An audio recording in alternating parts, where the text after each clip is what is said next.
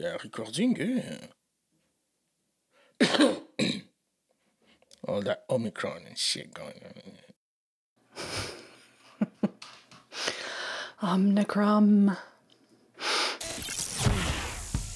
This is Kickin' and Streamin' Podcast, a binge watcher's guide to streaming movies, TV series, and stuff. Here are your hosts, Graham and Jocelyn. Hello everyone and welcome to another episode of Kickin' and Streaming Podcast. My name is Graham and with me today is the absolutely fantastic Jojo, to whom I say hello, Jojo. Howdy do, Graham. Jojo, we're doing fine. We're doing all right. We are doing absolutely cool. It's raining over here. I don't know how things are on your neck of the wood in California, but it's raining. It's in the 30s here and sunny, and apparently tomorrow we're gonna get a real storm. So I don't know. Should be interesting. Yeah, we've been expecting storms for the better part of last night, and it hasn't yet happened. It has happened some parts of the Carolinas, but not here in the city, in the Queen City of Charlotte. So that's Queen good, City. man. The Queen City of Charlotte. The Queen City. All right. So today, ladies and gentlemen, we have arrived to what we call our year-end review.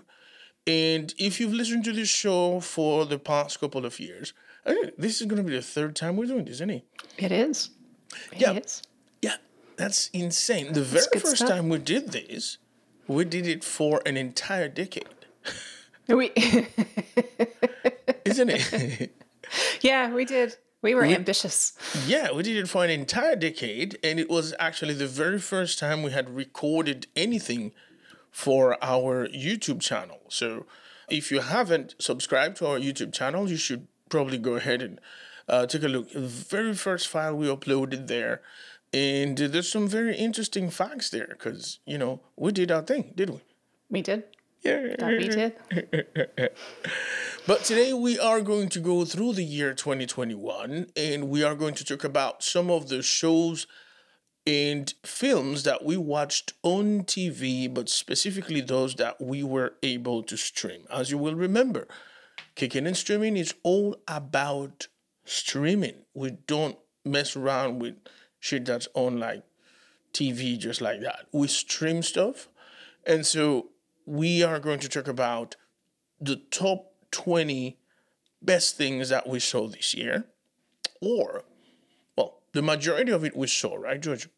Yes. Pretty much all of these we either talked about or we've seen separately. There are a few that we have not seen, but we added those because they were on every list everywhere. So Right, so we compare our list with lists that are published on different outlets just to see how far off we are, or if because we're if quirky we're like making that. sense at all, We're quirky like that, Judge, aren't we?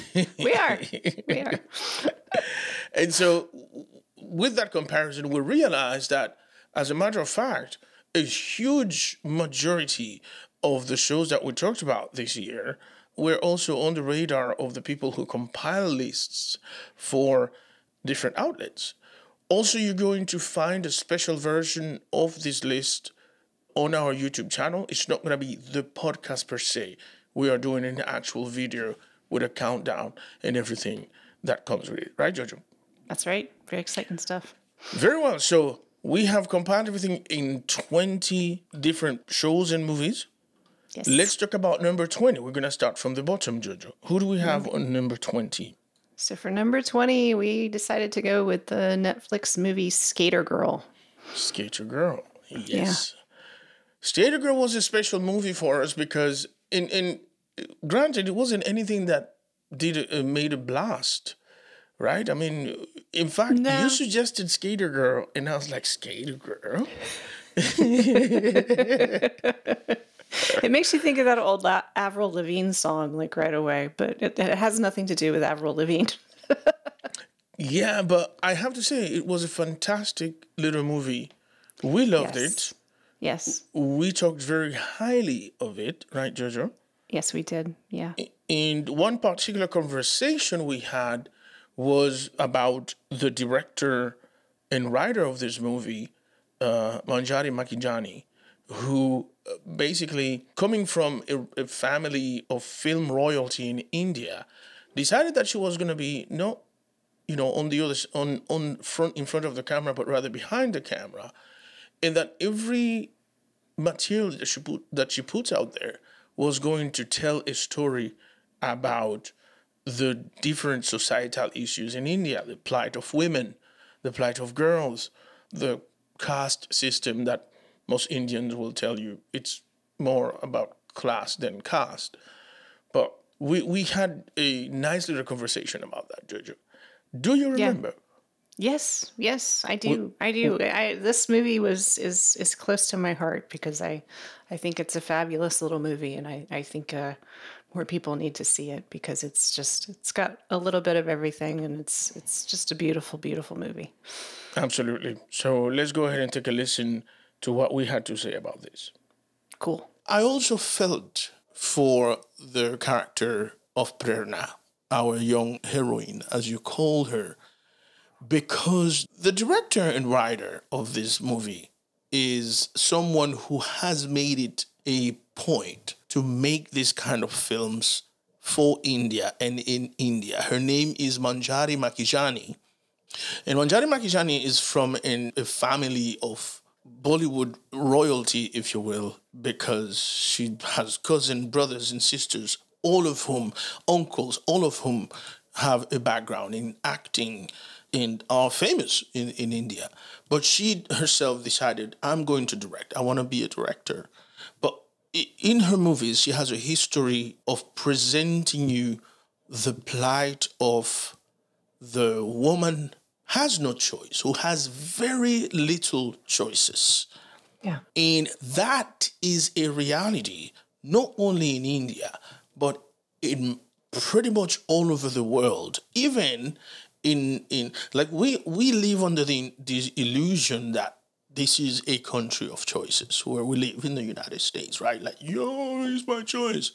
But we wake up every day and we hear different states passing laws to limit a woman's right to choose, to limit LGBTQ rights. This issue of choices are a reality all over the world. But yes, whatever anybody thinks they're going through in terms of those choices, for women around the world, it is 1,000 times worse. And that's one of the messages in this movie. That's the larger message in this movie, isn't it, Jojo? Yeah. That, we do have in the United States the illusion and the reality of freedom.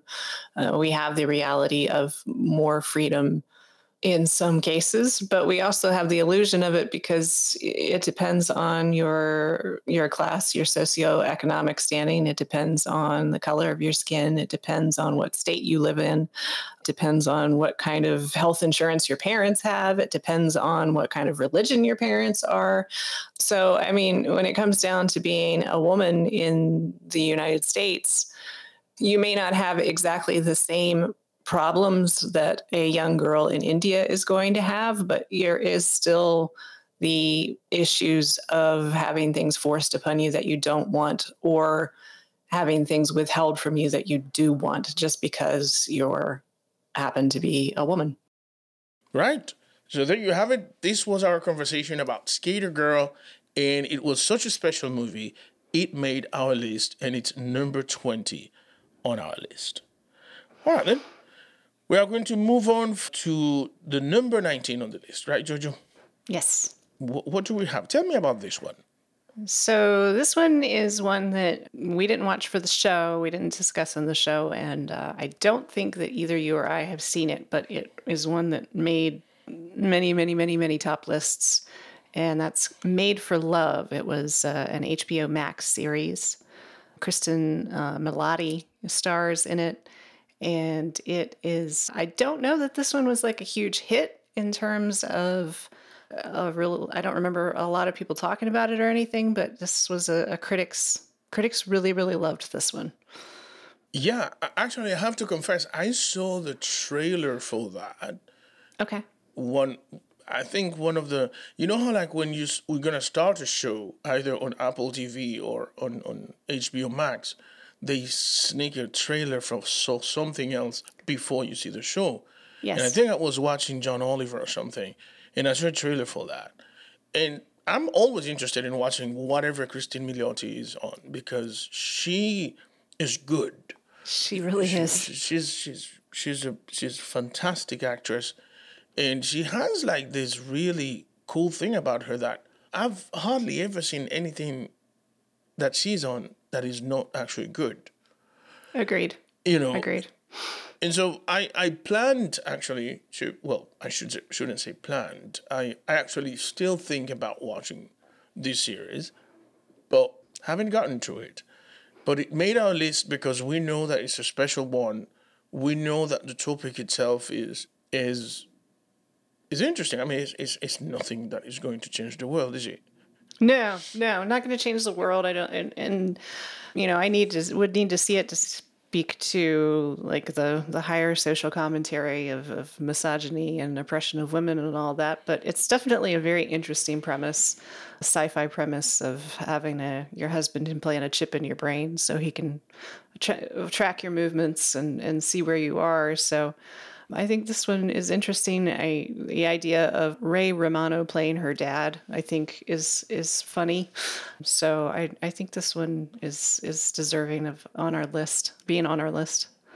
Right. And just to your point about Ray Romano, I've seen Ray Romano do a couple of dramatic characters, and he's good. He is very convincing. If you remember the movie The Big Sick with, what's his name? Kumail Nanjiani. He played the father of Kumail Nanjiani's girlfriend and then wife at the time.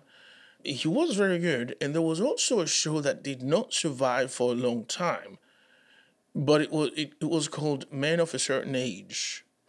Yes. And Ray Romano was like the most serious of the characters in that too. So yeah, that adds to the fuel of wanting to see this show, because Ray Romano he's actually good. Yeah.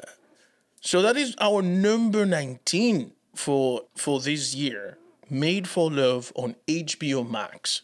If you haven't watched it, take a look. You'll like it because hey, we know that. You know. On number 18. We have The Mosquito Coast, which is an Apple TV Plus series. Well, so The Mosquito Coast is also one that has been on my radar. But again, you know, we podcast about things that we watch, and we binge watch a lot of stuff. Yes. But we kind of work, like, yeah.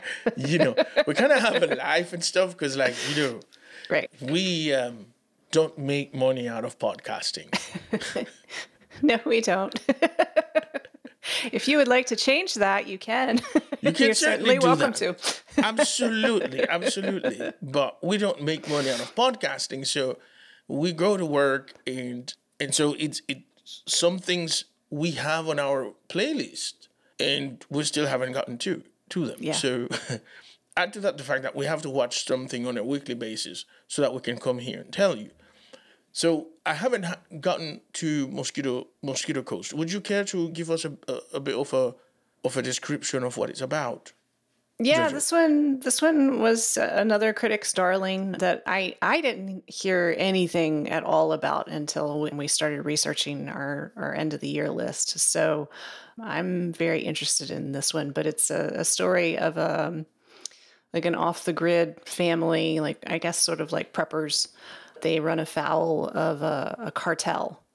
And it's their story of escaping the cartel and what it's like to live off the grid and all of that. And apparently, everything that I read is that it's just very gripping. It's very edge of your seat type drama and just a fantastic watch. Yeah, that sounds really good. So The Mosquito Coast has made number 18 on our list. Again, not a show that we've watched, but it made so many other lists that we thought, one, we have to give it a go because we like this type of thing. And two, if it makes so many lists, even if we haven't done a podcast episode about it because we haven't watched it, well, it should get a place on our list too. Right, Jojo?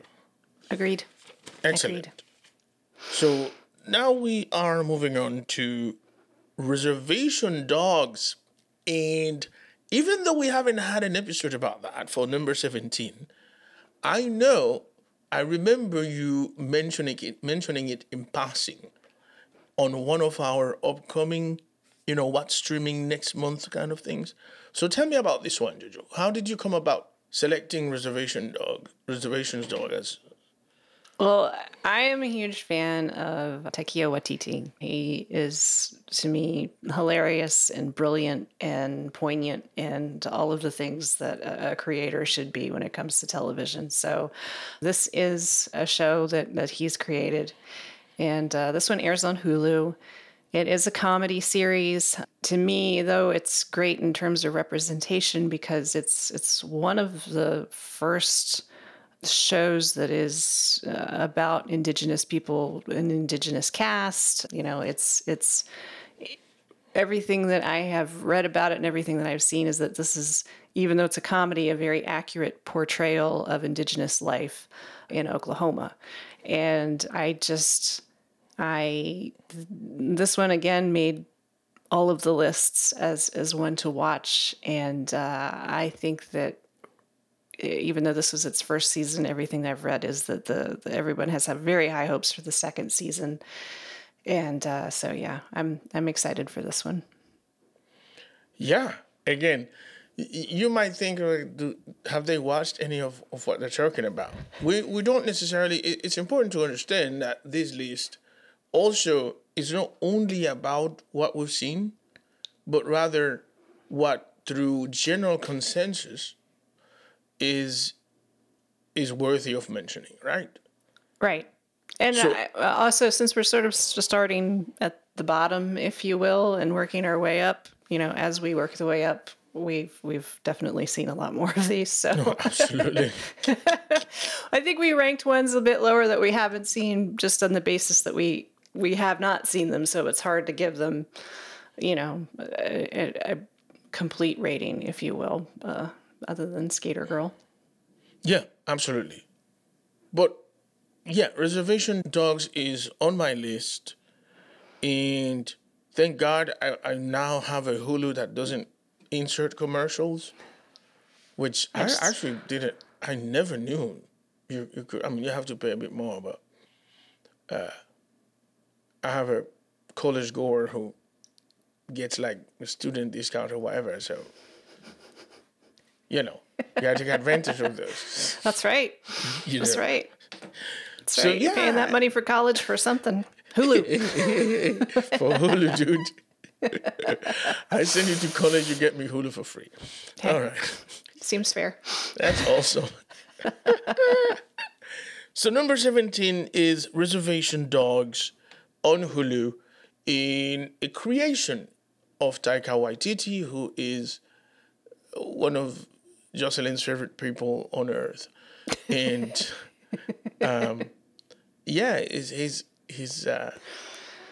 this guy is insane. Like his humor is something to reckon with, and I love it. He has got a very particular brand of humor that it's one of those things. Like he wrote and I believe directed an episode of The Mandalorian, and I actually didn't even know that he was involved in it. And there was a joke, and I was like, "That sounds like what TT joke does that?" And then he'd worked on it, so yeah. It's one of those things. It's like it's almost like trademarks. Like you know a Quentin Tarantino movie when you see it. You know a Spike Lee movie when you see it. So yeah. And he's so recognizable that even under heavy makeup on the Thor movies, you could tell that's Taika, man. Yes. That's Taika. So you know who we're talking about, ladies and gentlemen. All right. So let's move on to number 16. This one I will let you talk about it because I remember at the beginning of this year, you raving about this little show. Yes. And talking about how cute it was and blah, blah, blah. So tell us, who do we have on number 16, Jojo? So number 16 is a Netflix show, and it's Sweet Tooth. It's based on a comic book, and so it's sci-fi fantasy. It is about a little boy who is a half deer, half human hybrid, and is a child that was born that they considered to be sort of a harbinger of evil, if you will. There was what they called the great crumble of society. And so this is sort of post-apocalyptic dystopian future, but with a heart. And this one isn't too dark in the sense of some of these, you watch them and you just want to go get drunk afterwards because you're like, God, everything is shit. People are shit. This one isn't like that. This one is Gus is the name of the lead character, and the little boy who plays him is a brilliant actor and brings huge humanity to this role that could have, I think, been quite ridiculous because, it is a little boy wearing antlers. But it's not. It's a lovely, sweet little show. I binged it in I think a day because I just couldn't wait to watch the next episode. And I loved this one. I loved all the characters. I loved the actors. There's some really great supporting cast, and it ended on a bit of a cliffhanger. So I'm ready for the next season. Oh, so there'll be a next season. It did get picked up for a second season. Fantastic. I was surprised to see Will Forte on this one. Yes. Because Will Forte, it's weird because when he was on Saturday Night Live, some of his things were a bit dull to me. Some of his characters, and I never thought of him as the best comedian. But he had some hilarious shit too, And I'm like, why doesn't he do more of that? You know what I mean? But then he left Saturday Night Live. He's had a couple of things, hasn't he? Yeah. Because didn't you do the Last Man on Earth? Is it? I was about to say Last Man on Earth. I believe he was. Yeah. And then this. So clearly he's got a thing for the post-apocalyptic shit, isn't he? He's been typecast. I don't know. I suppose, yeah. I mean, But yeah, Jojo, this one I don't know why I've not been tempted to watch it. I have to confess, I've passed on it a couple of times. It is weird. It is a weird one, and I think I started it because it just looked so strange to me. I was like, I don't know about this, and then I just got sucked in, and I couldn't stop watching it. But I tell you what, last night I was gathering all of the clips and trailers that I needed to create the YouTube video version of this episode, and I watched the trailer for Sweet Tooth and actually ended up kind of like interested. I'm like, okay, I'd like to see where this goes, isn't it? Yeah. So I probably will watch it. I'm gonna have some days off during the holiday times and stuff, so I'll take a look at that. But it made our list. And it is number 16. And by the way, it made several of the lists that we consulted with. Yes, it did. So, it did. And there was one list that they had it in their top 5 of the year. So yeah. All right, then. So here's one that it probably will come out of the left field for most of our listeners. It's a Netflix movie on our number 15 called The White Tiger. Jojo, we had an episode about this one. We did. And if I remember correctly, you were the one who recommended this one. I think so. Yeah, I think it was me. Yeah. I heard an interview on NPR about this show and about this movie, and I became interested. But it was never on my mind to do a podcast episode about it. And then when we talked about it, you were like, yeah, you have to talk about this one. And I'm like, yeah, we do. Like once I watched it, I was like, yeah, we definitely have to talk about this one. So Jojo, we do have a clip of how we went about talking about the white tiger. Yeah, so we talked about it back on April 5th, but this one is it's a movie. It's a Netflix film. It is an Indian production, and it does talk about the caste system and classism and the effect of that on modern day India, and the fact that it's very much alive. And it's beautifully produced. It's really beautiful to watch, and then the cast in this is so good, and their performances are so good that it really helps you understand the caste system. If you've never been exposed to it or don't know anything about it, it really gives you a grasp of what that actually means for to live in India. And I think that itself, I mean, it's a fabulous story, and it's an entertaining story as well. But I think that in itself is another reason to watch it too, is to gain some understanding of what it can be like in India. You know, one of the most interesting things to me about the caste system and what it's, what it represents is that I haven't watched a huge amount of Indian movies, but the ones that I've watched have always had a slight indictment towards that system.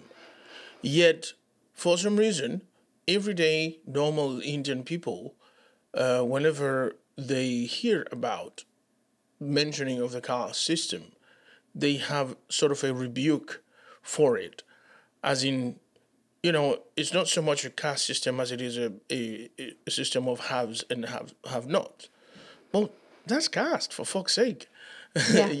On the YouTube channel, somebody made and it was an incredibly complimentary comment, because they actually thanked us for the way we approached, with the respect and dignity that we approached, even talking about something as horrible as caste can be. But yet he felt like he needed to say, well, it's not so much a caste system as it is a class system. And he based that on a phrase, I suppose, that was said in the movie, where it says, like, in India you have two classes, the big bellies and the skinny bellies, which refers to the rich and the poor. But the fact is, even within that, you've got within that system, you do have caste inserted into it. I remember talking about an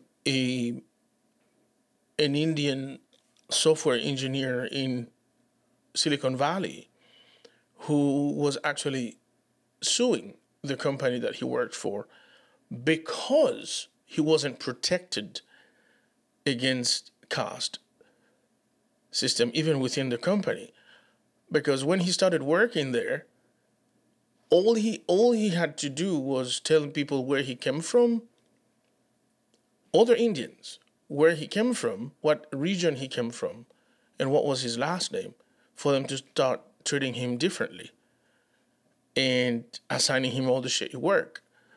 Because the caste system has even, spread within the Indian community in the United States. So there's that.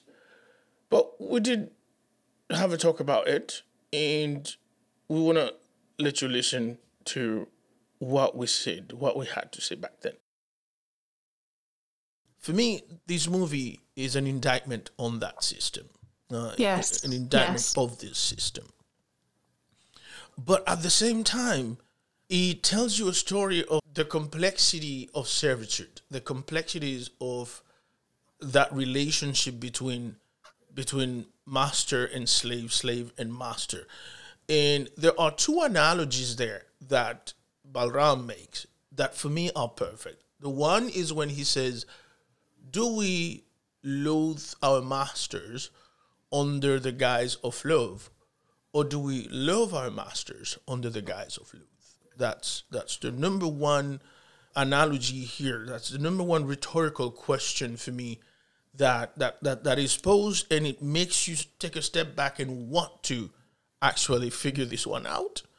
And also the analogy of the chicken coop, the rooster coop. The rooster coop, yes.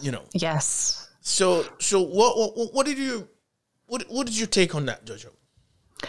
The rooster coop analogy really, really, really hit home for me. I grew up around chickens.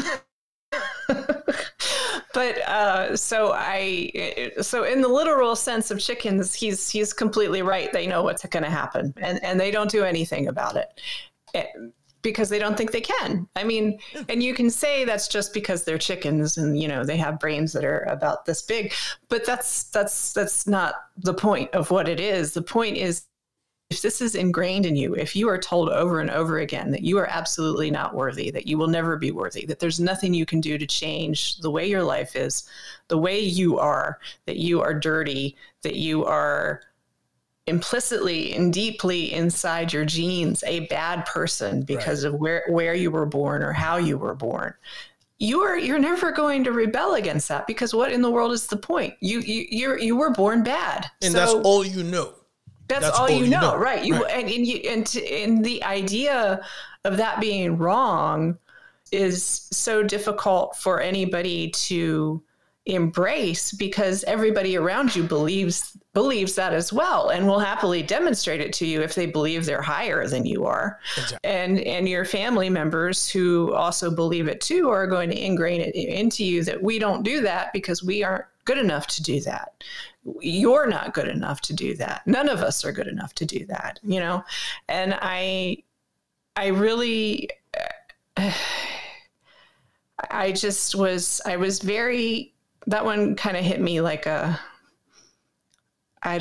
train or something, the thought of that, because the caste system is so horrible, and you see it in India. Of course, it actually has a name, right.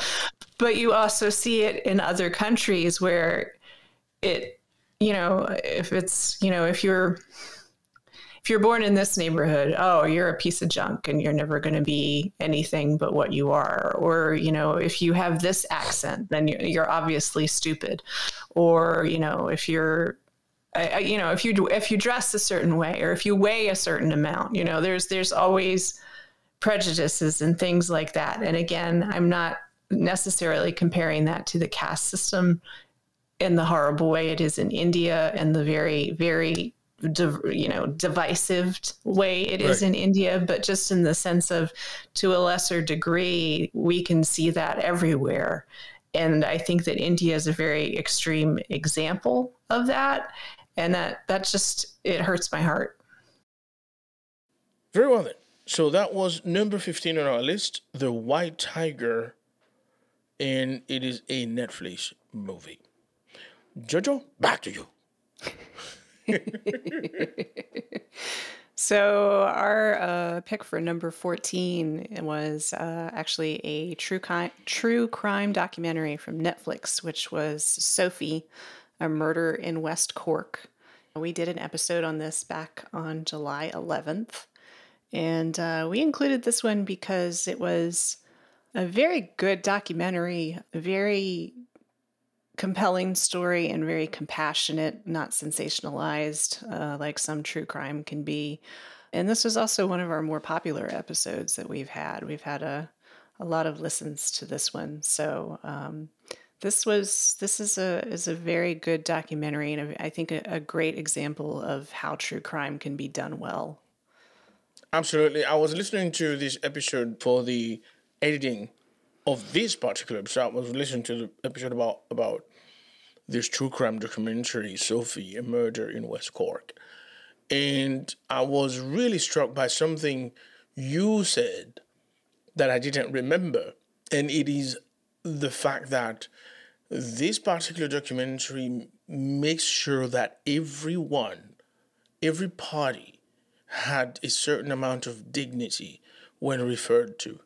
Whether it was Sophie, the victim in this case, in the sense that, as you will hear in the clip that we've got, Jojo makes a point to say that, this wasn't sensationalized, and this is what documentaries, true crime documentaries, should be about.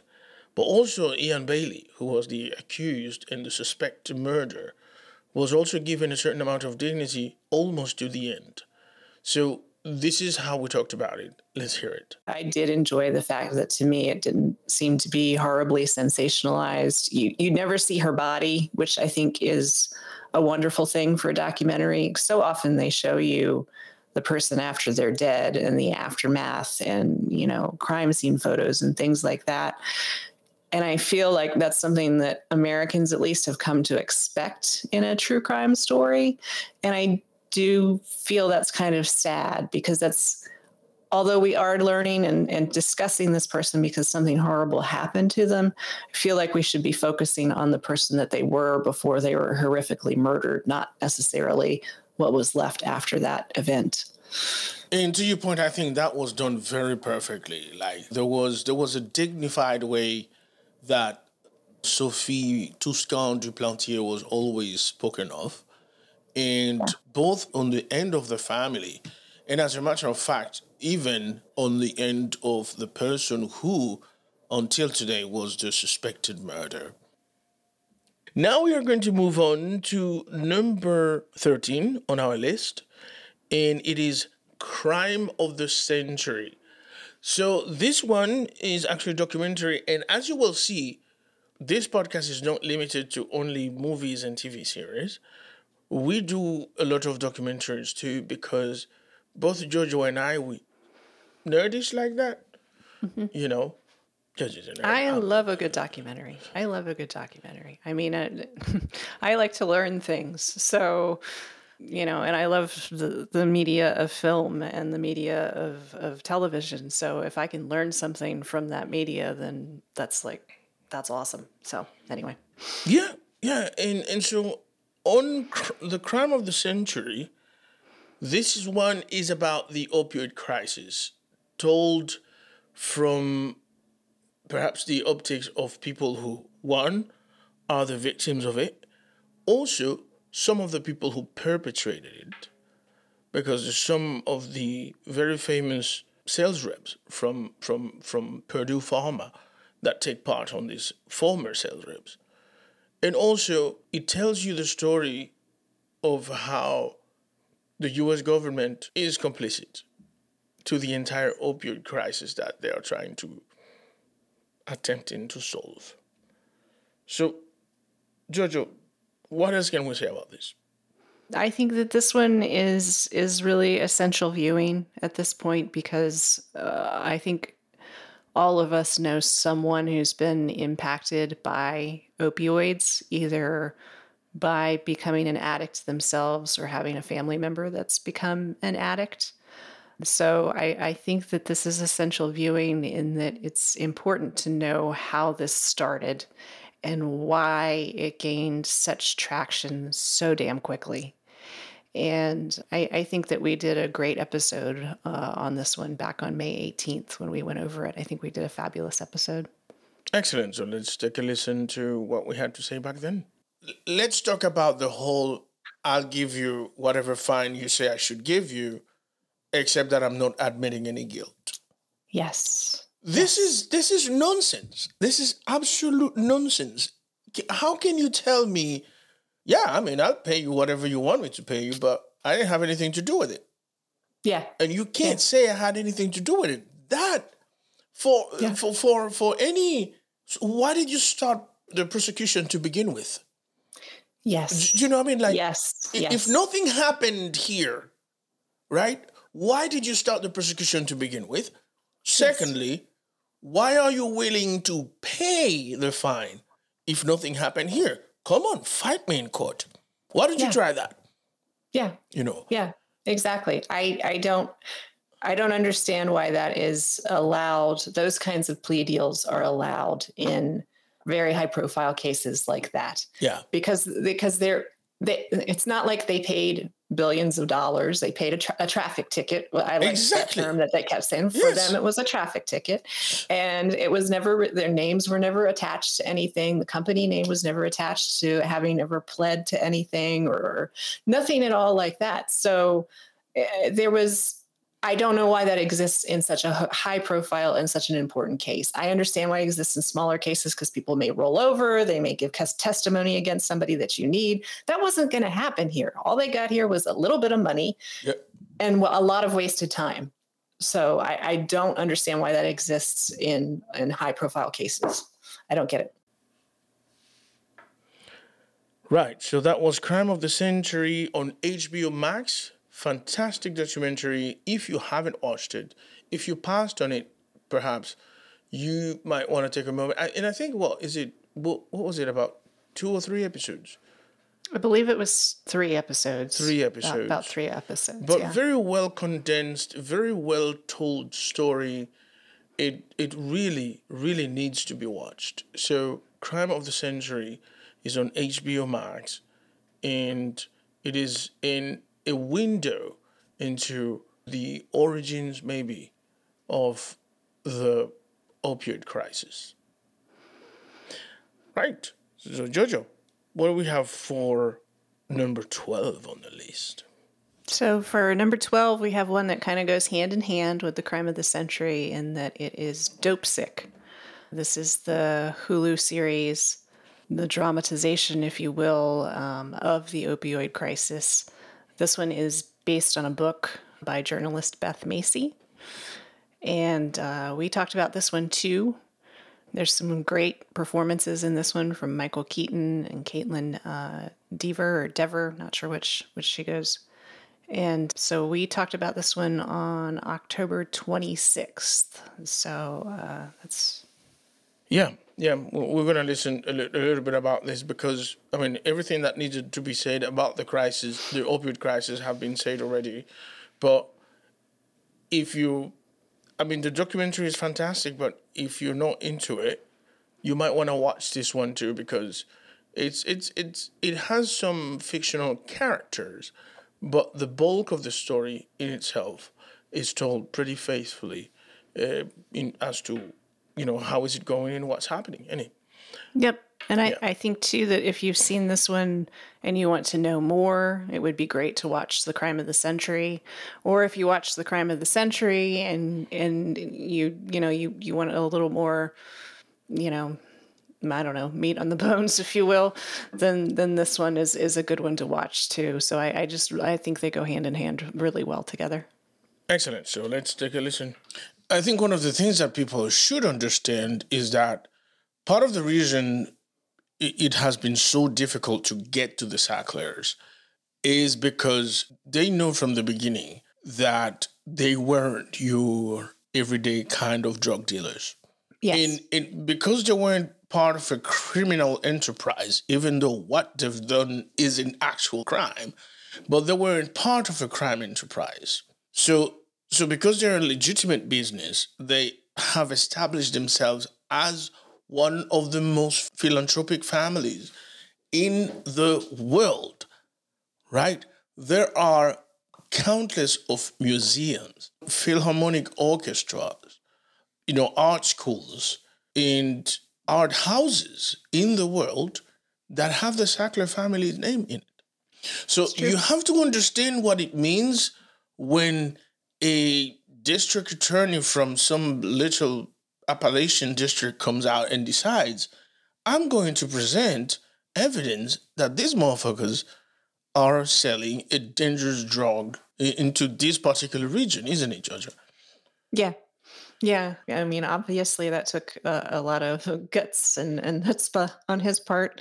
And, for them to put such legitimacy on the fact that they are drug dealers, of course, a lot of that comes from having huge amounts of money, but also part of that comes from having huge amounts of influence because, there are plenty of cartels that are incredibly rich that are still on like, most wanted lists in other countries like FBI and that sort of thing. So just because the money, it doesn't always get the legitimacy. So the Sacklers were able to do this. So it's all wrapped up in a beautiful little capitalism bow.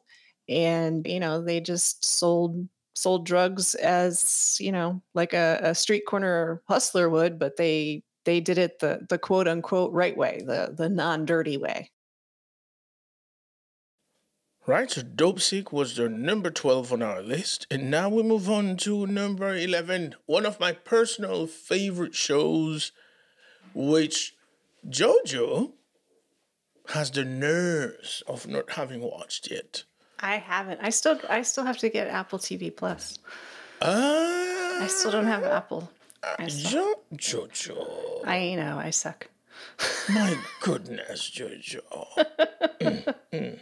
JoJo. Like Peacock would be forgivable, right? I can. Yeah, cause ain't nobody care about no damn Peacock. What did I saw a joke that was like, because there was a movie that was released in theaters and on Peacock at the same time. I can't remember what the movie was, but like it was doing really well in theaters, but nobody was watching it on Peacock. And a comedian was like, "It's just proof that people would rather expose themselves to COVID than download Peacock." Dude, seriously. Here's the thing, and this is an aside shit, but like I have Peacock. I'll confess, I do have Peacock. The reason I have Peacock is because they're holding me hostage. If you've listened to this podcast for a long time, you will know now that I am a fervent follower of the English Premier League soccer, right? This goes hand in hand with our number 11. Exactly, that's right. Good segue. NBC has all the rights to English Premier League in this country. So what they've done is that some of the games, at least a huge chunk of the games, they throw it on Peacock, as opposed to NBCSN or other channels. So if you want to watch the English Premier League, you have to, like, for instance, this Saturday morning, my favorite team, the team that I follow, Chelsea Football Club, played, and guess where I had to watch the game? Peacock. On Peacock. That's about the only time I opened that app. Moving on then. So, yes. On number 11, we have Ted Lasso. And we're talking about Ted Lasso, although Ted Lasso is not a new show. Ted Lasso is definitely not a new show because this 2021 was season 2 of Ted Lasso. But I do think that something happened with Ted Lasso this season is that a lot more people started to realize what Ted Lasso was about. Because if anything will turn off Americans about watching any show, is telling them that some of it has to do with soccer. And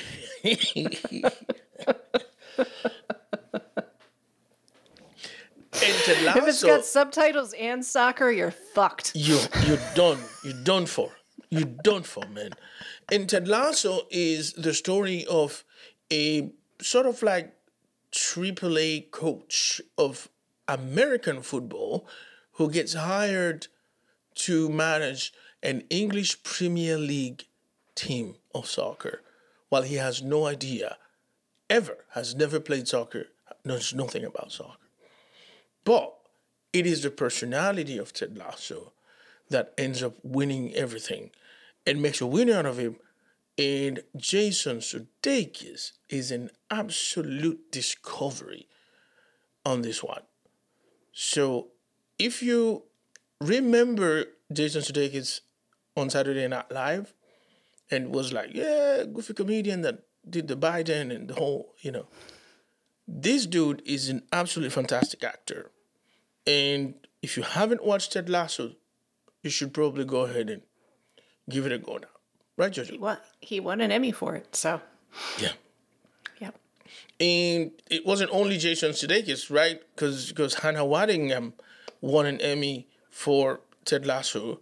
And what's this other dude's name? The Goldstein something won an Emmy too. That guy. Yeah, that guy. That guy with the thing. Exactly. So if you haven't watched Ted Lasso on Apple TV, go ahead and give it a go. And you have 2 seasons to watch to catch up. Then next year there's going to be more Ted Lasso. And it promises to be an absolutely fantastic next season. So, Jojo, I implore you to get on it. Get on it, Jojo. I know. I need to do that. We're an Android household, so anything with the Apple brings out the vampire's hiss from my husband. So even though it's downloadable television, I still have to. I know, man. Like even myself, and I've said that before. Like the only reason we have Apple TV here is because the wife and the child, they are part of the cult, and the turtle. They are consistently changing. You know, if it's somebody's not getting a watch, somebody's getting the new phone or the new bloody iPad, an iPad Air, iPad Earth, iPad Whole, iPad C.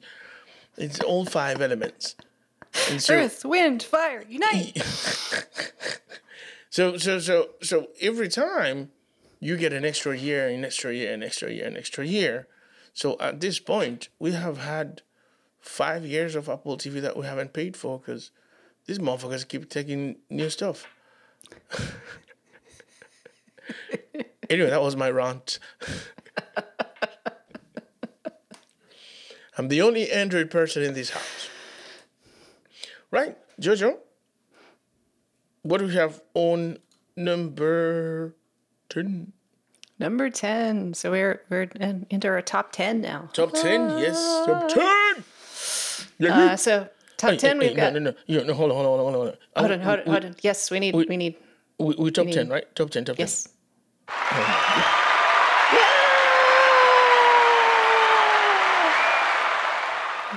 All right. So what do we have in top 10, Jojo? So our number 10 is one that we did a podcast episode for back on September 7th, and it is Only Murders in the Building. And this one was Steve Martin Short, Selena Gomez. It's on Hulu. It's about true crime. It's about podcasts. It is hilarious and a really good watch, and made many, many, many lists, not just ours, as one of the best shows of 2021. And I think it's important in that even though the show itself is kind of wackadoo, every actor takes their character and their role very seriously.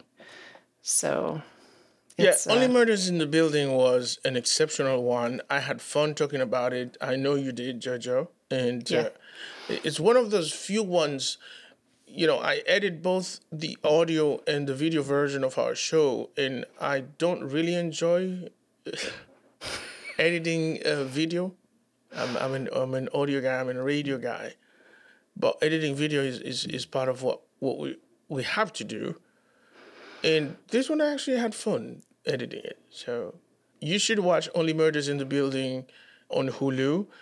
If you are in a country where Hulu is not accessible, I'm pretty sure that on your cable package, it will be available on one of the channels. If not, then I don't know, fucking get Kodi or whatever, you know. So what are you gonna? Yeah, Only Murders in the Building. It deserves to be seen, and it is our number 10 on the list. Number 10, we talked about it back on September 7th. September 7th, you may take a listen to that episode. And also, here's a clip, right? Sounds good. Yeah. You are absolutely right. And I like the fact that you put it together beautifully without making it sound like they were a sad bunch. Because they aren't. Correct. I think people misunderstand the choice of being alone with loneliness. Yes. And you never referred to, I listened carefully, you never referred to them as being lonely but lonesome. And the two things are different in a certain way. And there is such a thing as being alone by choice. Yes. But at the same time, there is the possibility of finding company even while you are intent on being alone. Because the thing about being introvert is that it's not that you reject everybody's company, but you would rather have the company you want to have. Exactly. And when you have the introvert's bubble, there are people that can come inside the bubble and they don't drain you. They don't make you feel exhausted. Exactly. And I use the word lonesome because for me, the word lonesome as opposed to lonely has always meant that you want somebody. Like you have a specific person in need. Whereas to me, lonely is just sort of a general feeling of I need to be out with people or something. Exactly. So yeah, I think that all three of these people are introverts in their own way for their own reasons. Certainly not pathetic by any means whatsoever, but wanting somebody and maybe not being able to have the somebody they want and just sort of happen to find each other. And it sounds like maybe that they're able to be in each other's bubbles without too much friction going on. All right, then. So now it's time to talk about number 9 on the list. Jojo, you tell me about this one. So number 9 is one that we both watched, but we didn't do podcast episode on. And this is one that made all of the lists. For a couple lists, it was the best show of 2021. And this one is from Disney Plus, and it is WandaVision. And WandaVision is a very interesting entry into the MCU universe and mythology, and I think it's very accessible because it's entertaining in that it shows you a lot of television's history, sitcom history, and you don't have to be a Marvel fan to know what the hell's going on. Like it's enjoyable on its own. You don't have to there's some things if you're a fan that you're going to be like, you're going to pick up on and laugh at that someone who is not going to notice, but at the same time, it's not a poor show for that. You're not completely lost in watching it if you're not a Marvel fan. And this one was surprisingly deep for a superhero show. That is true. And Marvel and Disney Plus have continued to do that with other shows that are coming from the MCU. However, WandaVision definitely gave us a window into this world that we probably thought about very superficially at some point, because superheroes, whatever.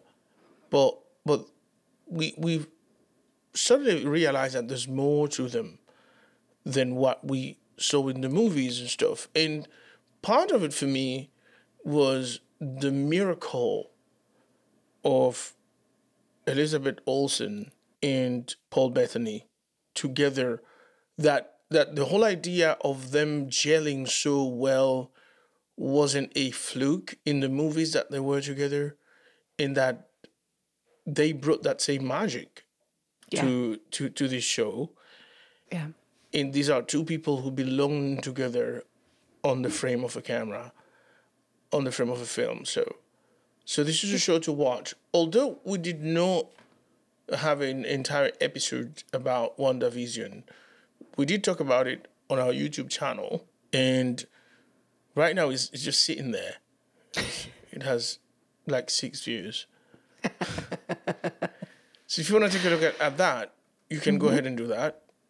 It's Kicking and Streaming podcast on YouTube. So it's like a 8-minute video, but Jojo and I, we went like all full-blown fangirls and shit on this one. So give it a go, right? Exactly. Sweet. So after WandaVision, we move on to number 8 on our list, and this one is Passing. It's a fairly recent movie, Passing, on Netflix. Yes. All right. And it is based on a book written by Nila Watson? Larson. Nila Larson. in the 1920s. And it was a directorial debut also for the director. Who was the director, Jojo? Rebecca Hall. For Rebecca Hall. Yeah. This is a beautiful movie, beautifully shot, and there's a lot of artistic concepts, if you will, that converge into this movie. And perhaps because of that, the story doesn't become as compelling as it would have been for those who read the book. Because I think Rebecca Hall was doing a lot more than what this movie probably called for. But that's only my opinion. What do you think, Jojo? I think that this movie is an important piece of history. One, it's based on a novel that was written contemporaneously in the 1920s, and I think that that's sort of important to see the world as it was at the time through the eyes of the people who were living it at the time. And from everything that I understand, this is a very faithful adaptation of the novel. And I enjoyed this movie. It was very, I guess, atmospheric. It's a very feminine movie, in my opinion. And I don't mean that as like girly feminine or anything like that. I just mean that the director is a woman. The cast is largely women, and it is a very woman-centric story, and that's not something that I feel we get to see very often on television, a woman's life through a woman's eyes. And I think that this is an important thing to watch, and as well as being an incredibly beautiful and moving film. Yeah, we had on that episode, we had our friend from our clubhouse club, Ms. Erica Starkey, joined us, and here is what she had to say about not necessarily her own experience with passing, but rather people that she knows and she's heard of that either fit the profile of passing or were confused by others as people of a different race. Here's a listen. So the whole idea of passing is, it might be surprising to a lot of people who have never been black. For people who've been black their entire lives, we have seen this before. And I remember Jojo and I had a bit of a conversation about the notion of passing, why it's done, and how prevalent it is everywhere. But I think there's a need more of it. People feel a need more of doing it in a country like the United States, where race is always at the center of everything you do. And the way you carry yourself, the way you're viewed, the way you are perceived, the way doors opened or shut in your face. And so, Ms. Erica, have you known anyone in particular? Have you met people who have dabbled into the whole passing? No, I have not, but I've had family members that were light enough to pass. I have cousins that were very fair skinned, that have blonde hair and blue eyes, and you wouldn't know if they were black. And also my mother, she went to a school with a young lady that was fair skinned, and she had told me a particular story about the white population thought that she was black, and actually had called the school and said, why is this white young girl hanging out with all of these black kids? And come to find out, her mother said, well, she's black. And they had no clue all this time. So that's the only stories that I remember my mother telling me, but I didn't know anybody in particular that passed. But I do have relatives that would be light enough to pass. So there you go. Passing is number 8 on our list, and it's a very recent movie. It's still on Netflix. You can watch it today. And it stars Ruth Negga and Tessa Thompson. And Skarsgård. Skarsgård, yes. Yeah. Somebody said on YouTube, he's so good at playing despicable husbands.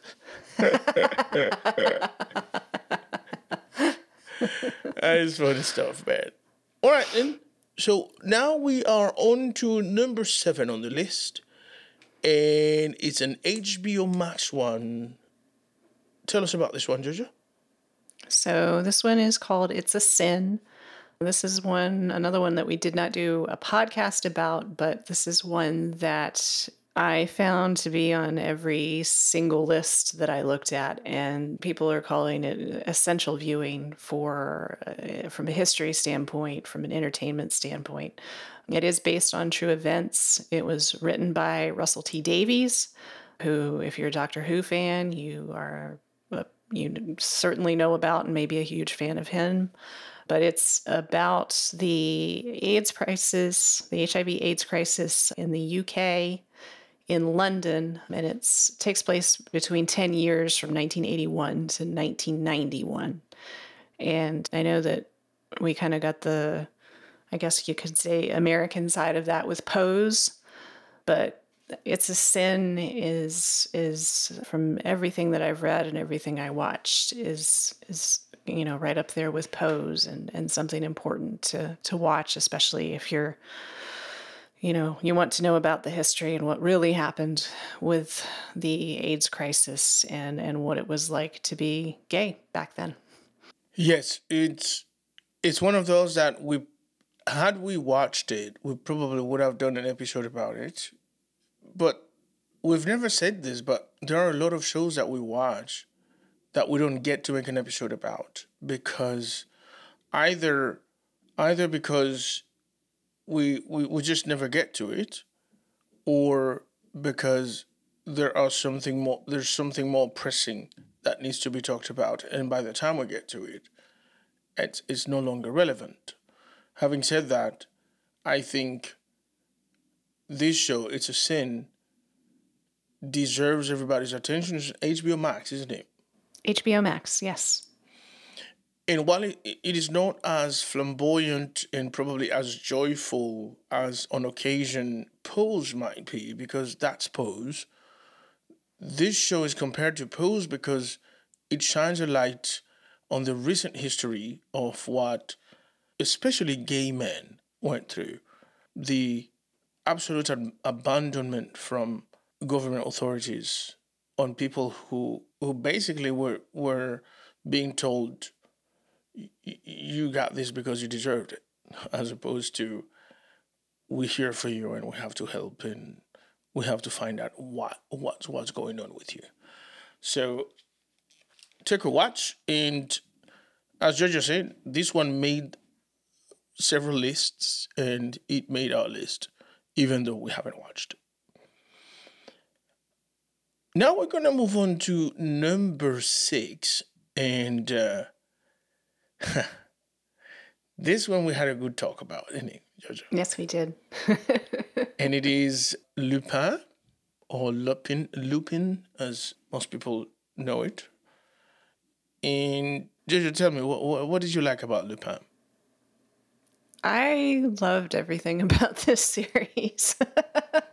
It reminded me of, oh gosh, I guess it's been over 10 years ago now when Sherlock first came out, and how excited I was to watch Sherlock, and how that show affected me at the time. So this is kind of similar, I guess, in the sense that it's a detective story, but it's from the French world, and it's a beautiful production, and there's great performance from the lead actor, Omar Sy, and this show is it's so much fun and so well written and just pure entertainment in a very intelligent way.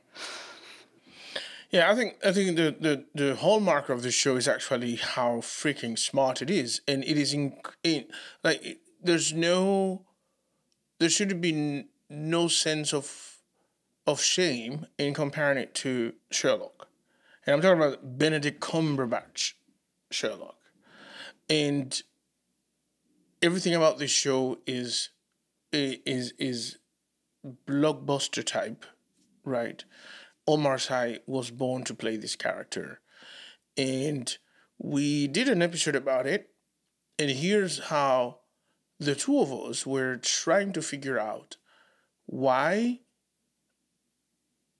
we never heard about the legend of Arsène Lupin when it is such a fantastic character and is, to a certain extent, part of French folklore, and therefore should be European folklore, but you would think so.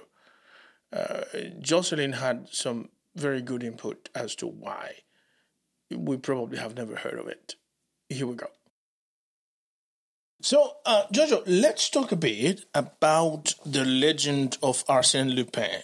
I am amazed that I didn't know anything. I've never, Sherlock Holmes, Robin Hood, all of these personalities that are legendary personality cults, if you will, in terms of literary invention, I knew about. As a matter of fact, I just read earlier today that even the series that Roger Moore starred on for the longest time as the Saint, Simon Templar, was based on the legend of Arsène Lupin.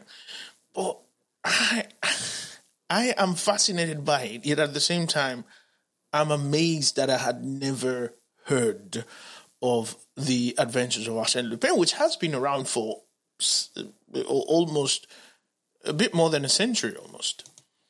Yeah. I know this much about about it. I think mostly because there was one story that got tied up with a lawsuit because the writer introduced the character of Sherlock Holmes and ended up changing the name to something really funny like Sherlock Jones or something like that to get around. It was Herlock as opposed to Sherlock. Yeah. Yes, Herlock. So, which I think started the whole joke about the Sherlock Holmes names and people switching around the letters. So, I mean, awesome for the author to do that. But that is the only reference that I knew anything about. I've never read any of the novels or the stories to my shame. So I was aware that he was kind of in the pantheon, if you will, of great fiction, maybe not detectives is the right word, but crime novels. But I did not know very much about it at all. So I have to say that the series has made me want to read the books. Yes. And Maurice Blanc, the author or inventor of Arsène Lupin, he just started writing some small little essays for a weekly publication. So there aren't even many books written on Lupin, but rather a collection of small essays. But for him to have become legendary, to have an entire cult, how has that not filtered into the American culture of comic books, or not comic books, but you know what I mean? Yeah. How hasn't that happened? What do you think? I honestly, the only thing I can come up with is because it is French, and the Brits hate the French so much, and so much of American culture, if you will, is sort of a trickle down through the English, through Britain, and that's honestly the only thing that I can come up with is that the British didn't really want to read anything that came from the damn dirty French. So that's the only thing that I can think of, because I mean, there were plenty other characters that are similar, in the similar story style that we certainly know about, but not this one. So that's honestly the only thing I can come down to, because obviously the story translates very well. Yeah. So it's not something that you would have to be French to understand. This is a theme that we can all tap into as escapism or dreaming and that kind of thing. So I don't know why. That's my own personal theory, is because So yeah, it was just a question of, we hate the French, so so we're not going to make them popular. So that was Lupin for number 6, and now Jojo, we have made it. Guess what? To the top 5. Top 5!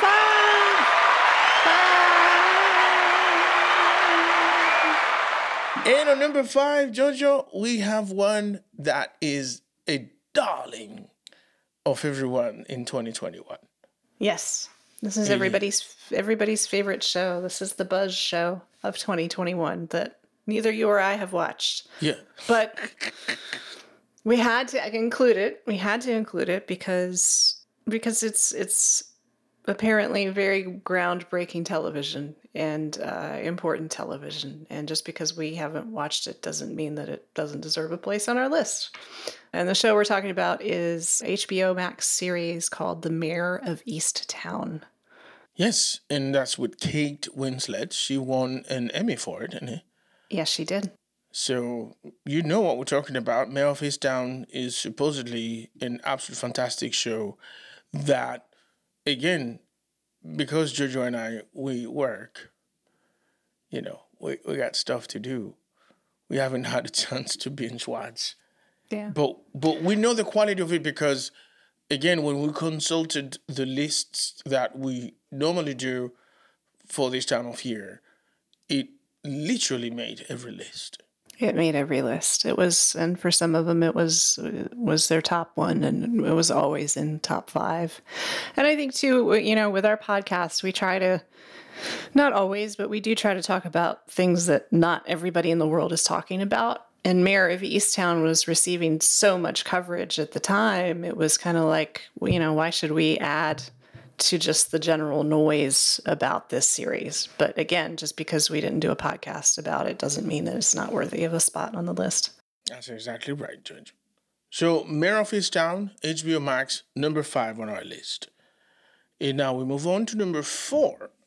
And this one was released simultaneously both in theaters and on HBO Max. That's because it's a Warner Brothers production. And it is called Judas and the Black Messiah. This one won did it win an Oscar for Daniel Kaluuya?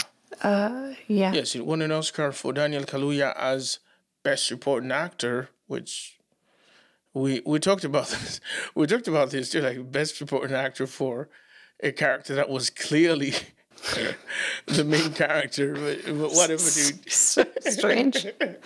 So strange. I don't understand anything about the Academy, but that's okay.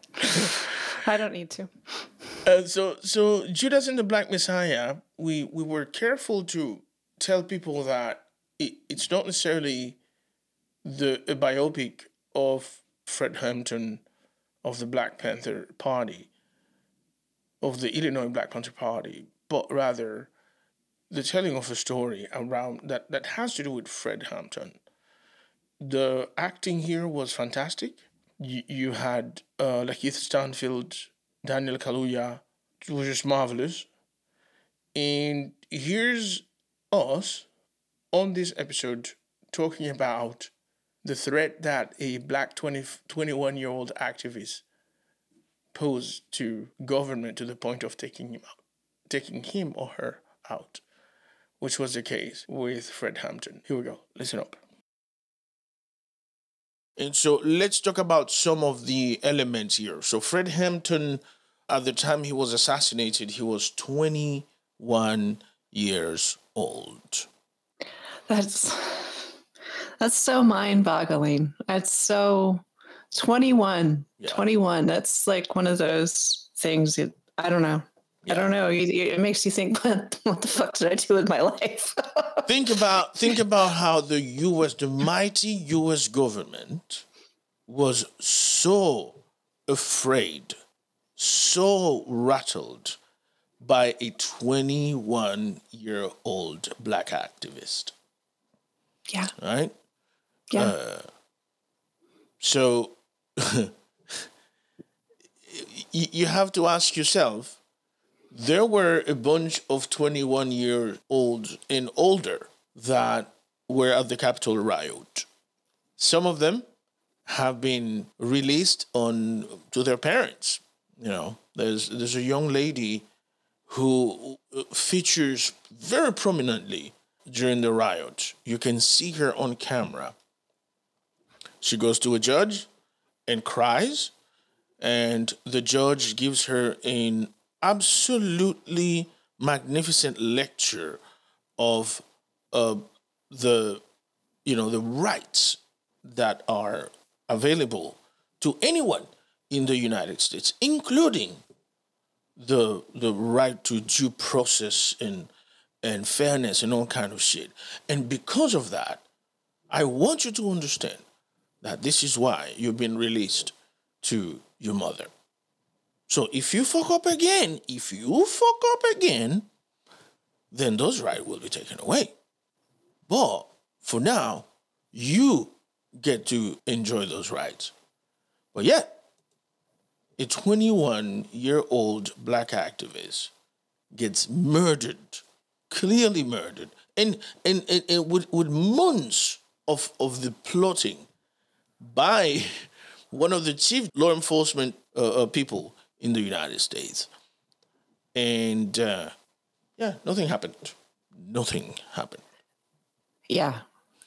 It's very, very telling for all of us. It's something that we all need to be aware of, that it doesn't, if the government deems you a threat, you are going to be taken out. And it really doesn't matter what you are, who you are, or what you think you stand for. It can turn on a dime. It can turn on the flip of a coin, and you can be deemed a threat and taken out. And if you think that they won't do that, you're crazy. All right. That was it. Number 4 on our list, Judas and the Black Messiah. I don't know. Where do we watch this? It's because it's no longer available on HBO Max. Oh, that's a brilliant question. I'm not quite sure where we can watch that right now. But, I mean, find it, watch it, wherever you can. I'm sure it will come back to HBO Max. I think everything that eventually has come back, so. Right. Okay. So, Jojo, what do we have on number 3? So number 3 is one we have not done a podcast about, but one that we have both watched and holds a near and dear place, I think, in both of our hearts. And that is the series Hacks on HBO Max. Yeah, to this day, I think, for me, is the comedy series of the year. Why is it number 3 on our list? You probably will figure that one out when we get to the number 1. Yes. But I think Hacks is almost to the point of, you could say that Hacks is groundbreaking, because what Hacks does is that it pits 2 women with a huge generational gap and made them discover that there's so much more that unites them than divides them. And the magic of Jean Smart and Hannah Einbinder on screen, that chemistry is unfucking believable. You need to watch this show, Jojo. Right? Yes, 100%. Jean Smart is like a revelation in this part and in this.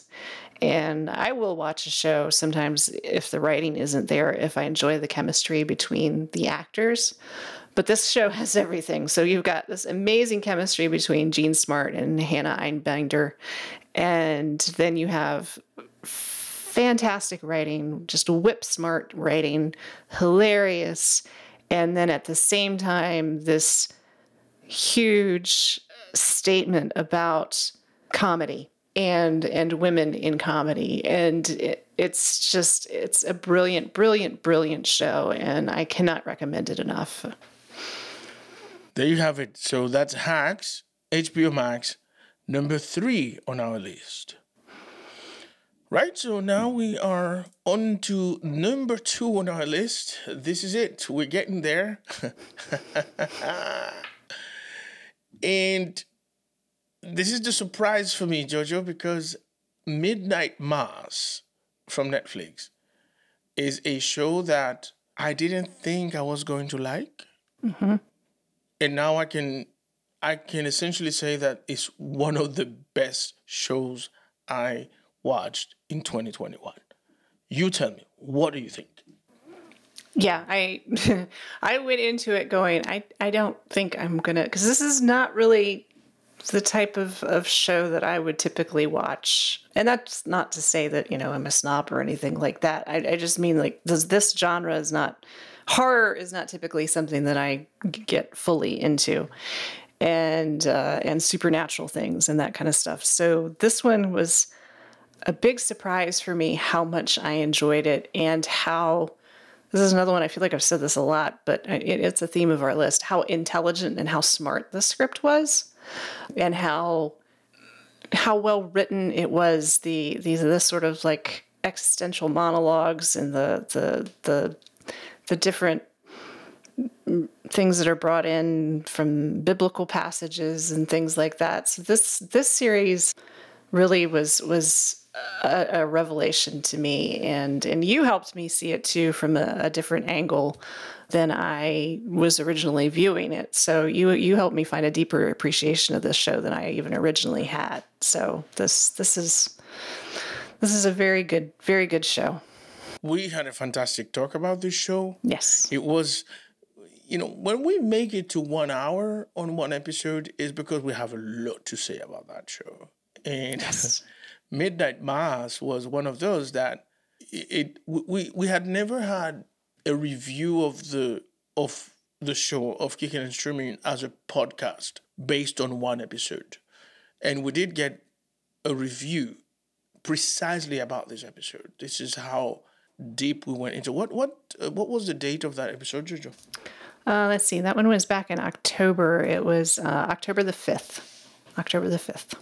So even though we are going to play a clip of it, you might want to go ahead and give it a go and listen to it, the entire episode. It's called Midnight Mass. Here we go. This show, it finds itself actually discussing the intersectionality of evil and good. And the way it goes about it is that it refers to both of these sides of the coin as opinions. So what we think is bad and what we think is good are just stuff. And the only thing that gives them an actual characteristic is that we've been told that this thing is bad, this thing is good. So at the end of the day, good and bad are stories that we tell ourselves, are justifications we create for what we do and the way we go about them. Yep. Because from the beginning of times, and it actually takes a moment to explain, very superficially, but to explain even the origin of most religious faiths. It's humans' inability to explain supernatural stuff, to not having enough data to explain why things are happening. So it is important to come up with a certain fable and go with it. And those who are seeking explanation, they will then view the ones who come up with the explanation as leaders, as wise men, and sorcerers and stuff like that. And that puts you in a position of power. That puts you in a position of power. That's what priesthood is all about. And it also talks a little bit about a time where the church did not have leaders, a time where the church was literally a commune, a community, right? So all of that is happening here. But the conclusion, the mass of this story is precisely this, that we have made of ourselves, we have told ourselves a story of who we are and what we are and the importance that we have placed on ourselves by completely denying that we are dust, that we are literally pieces, very little pieces of dust that floated for billions and billions of years until we somehow ended up on this rock that is this planet. And with everything that happens within it, we became shaped with life. And that in itself is is a completely different thing.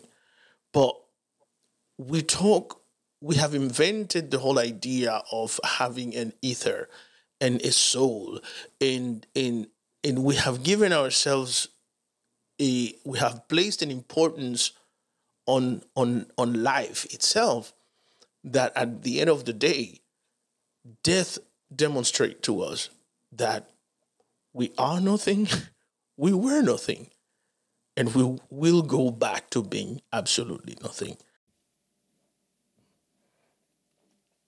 And now, my friends, we have come to the end. It is time to reveal, ladies and gentlemen, number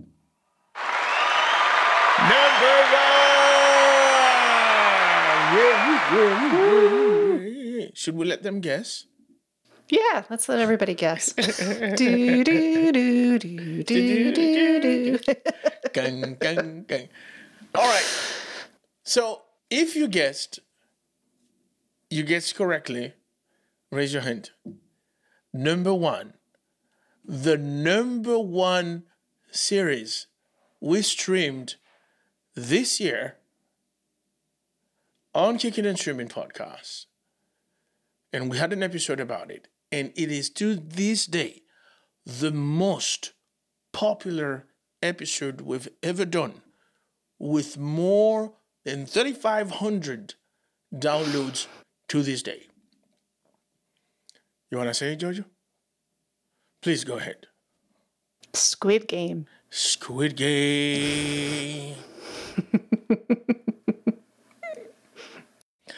And here's the thing. We had a huge debate. Like, it was easy to come together and put this list together for you folks. But for this number one, we had a bit of a debate. And in terms of substance, this probably is not on everybody's number one. It's not everybody's number one on the list. But we couldn't help but making this one the number one because, one, it is the most popular show that we've ever done. And Yes. two, Yes. it wasn't a bad show. No. Squid Game is not a bad show at all. No, it's not. It's turned out to be incredibly popular. The show itself, it did make a lot of people's lists for the year, not just ours. It was kind of a breakthrough for us in terms of the podcast and our downloads. And like you said, it's not a bad show at all. It's very entertaining. It does have a commentary kind of on what's going on in life, and it's bonkers. It's wackadoo. It is, people playing games for their lives, but it kind of, I think, encapsulates the year very well too. Yeah. You're absolutely right, Judge. So we had an episode about Squid Game, as we said, and I think part of the reason why this episode is very successful is because we approach Squid Game not from the perspective of the series that we watched, but rather deciphering the message that lies within it. And Yes. I've listened to several other podcast episodes about Squid Game, and they're all about what happened in the show and blah, blah, blah, blah, blah. What we saw was the social commentary, and we went deep in that one. And I think it resonated with folks who have listened to this episode.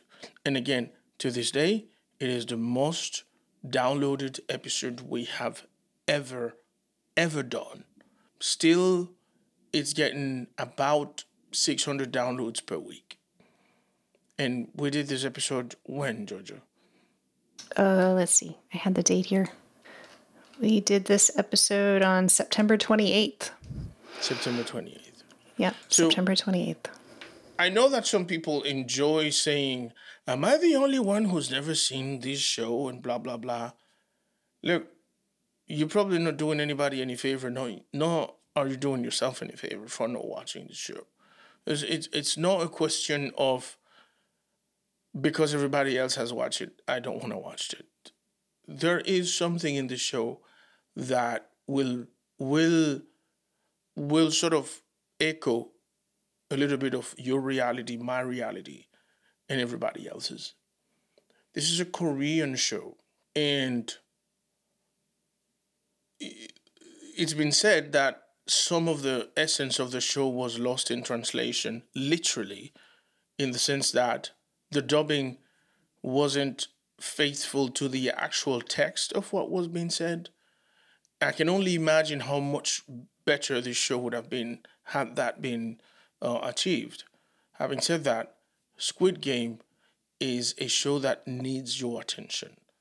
You might not come out of it saying, my perspective on life as a whole has changed. But this show is definitely more... The entertainment value is there. Yeah. But this might not be a show that you'll watch just based on a question of entertainment. There's more to it than that. And I still think that a lot of people haven't realized that. A lot of people who watch this show and claim to love it still haven't realized that there's more to the show than the entertainment value. Isn't it, Jojo? I agree. 100%. I agree. And so here's what's going to happen. We have given you a list of 20 best TV shows and TV series and movies that we've watched this year on streaming platforms. On Hulu, on Amazon, on Netflix, on HBO Max, and Apple. So we are going to call it a day today. And before we do that, we want to... I'm pretty sure that we're going to have a couple of more episodes. Well, at least one more episode for you before the end of the year. But if we don't, because there's a lot of work to do with this episode, if we don't, please don't forget us and don't forget to come back to us. We wish you happy holidays, whatever it is that you celebrate, right?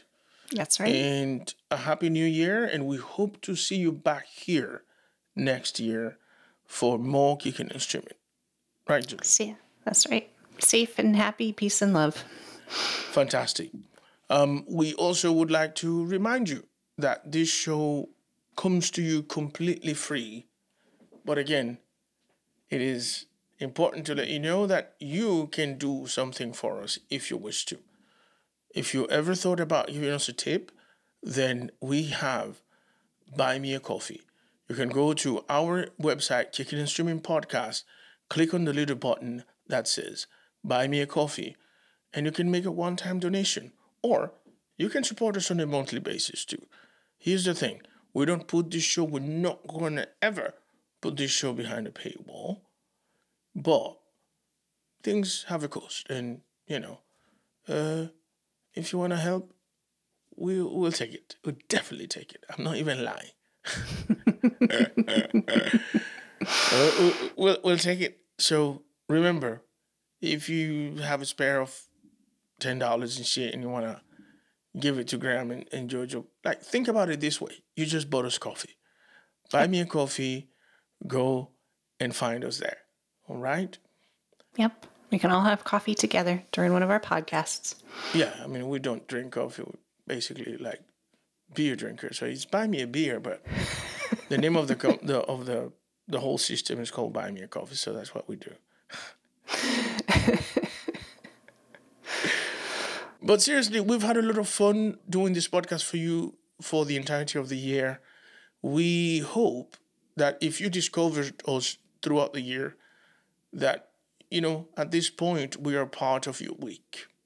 That you come back and see us again. And tell us which of these you like. Tell us which should have made our list, which movie or TV series that should have made our list, as long as it is streamable. Yep. Don't come here and say, you know, we think This Is Us should have made your list because that shit is on NBC. That's not streamable. Yep. We don't do that. We're talking about exactly. We don't do that. But if it's on a streaming thing and we missed it and it was your favorite show of the year, tell us about it. And maybe we can talk about it next year. We can. We'll do that. Yep. But for now, we are going to call it a day. We want to thank you for being here, and we'll see you next time, folks. Thank you very much. Have a good day. Thanks. Thank you for listening to Kickin' and Streamin' Podcast. If you've found value in our content, please subscribe and share. We would also be delighted to hear what you think of this podcast. So please rate us by writing a quick review on Apple Podcasts or your favorite podcast platform.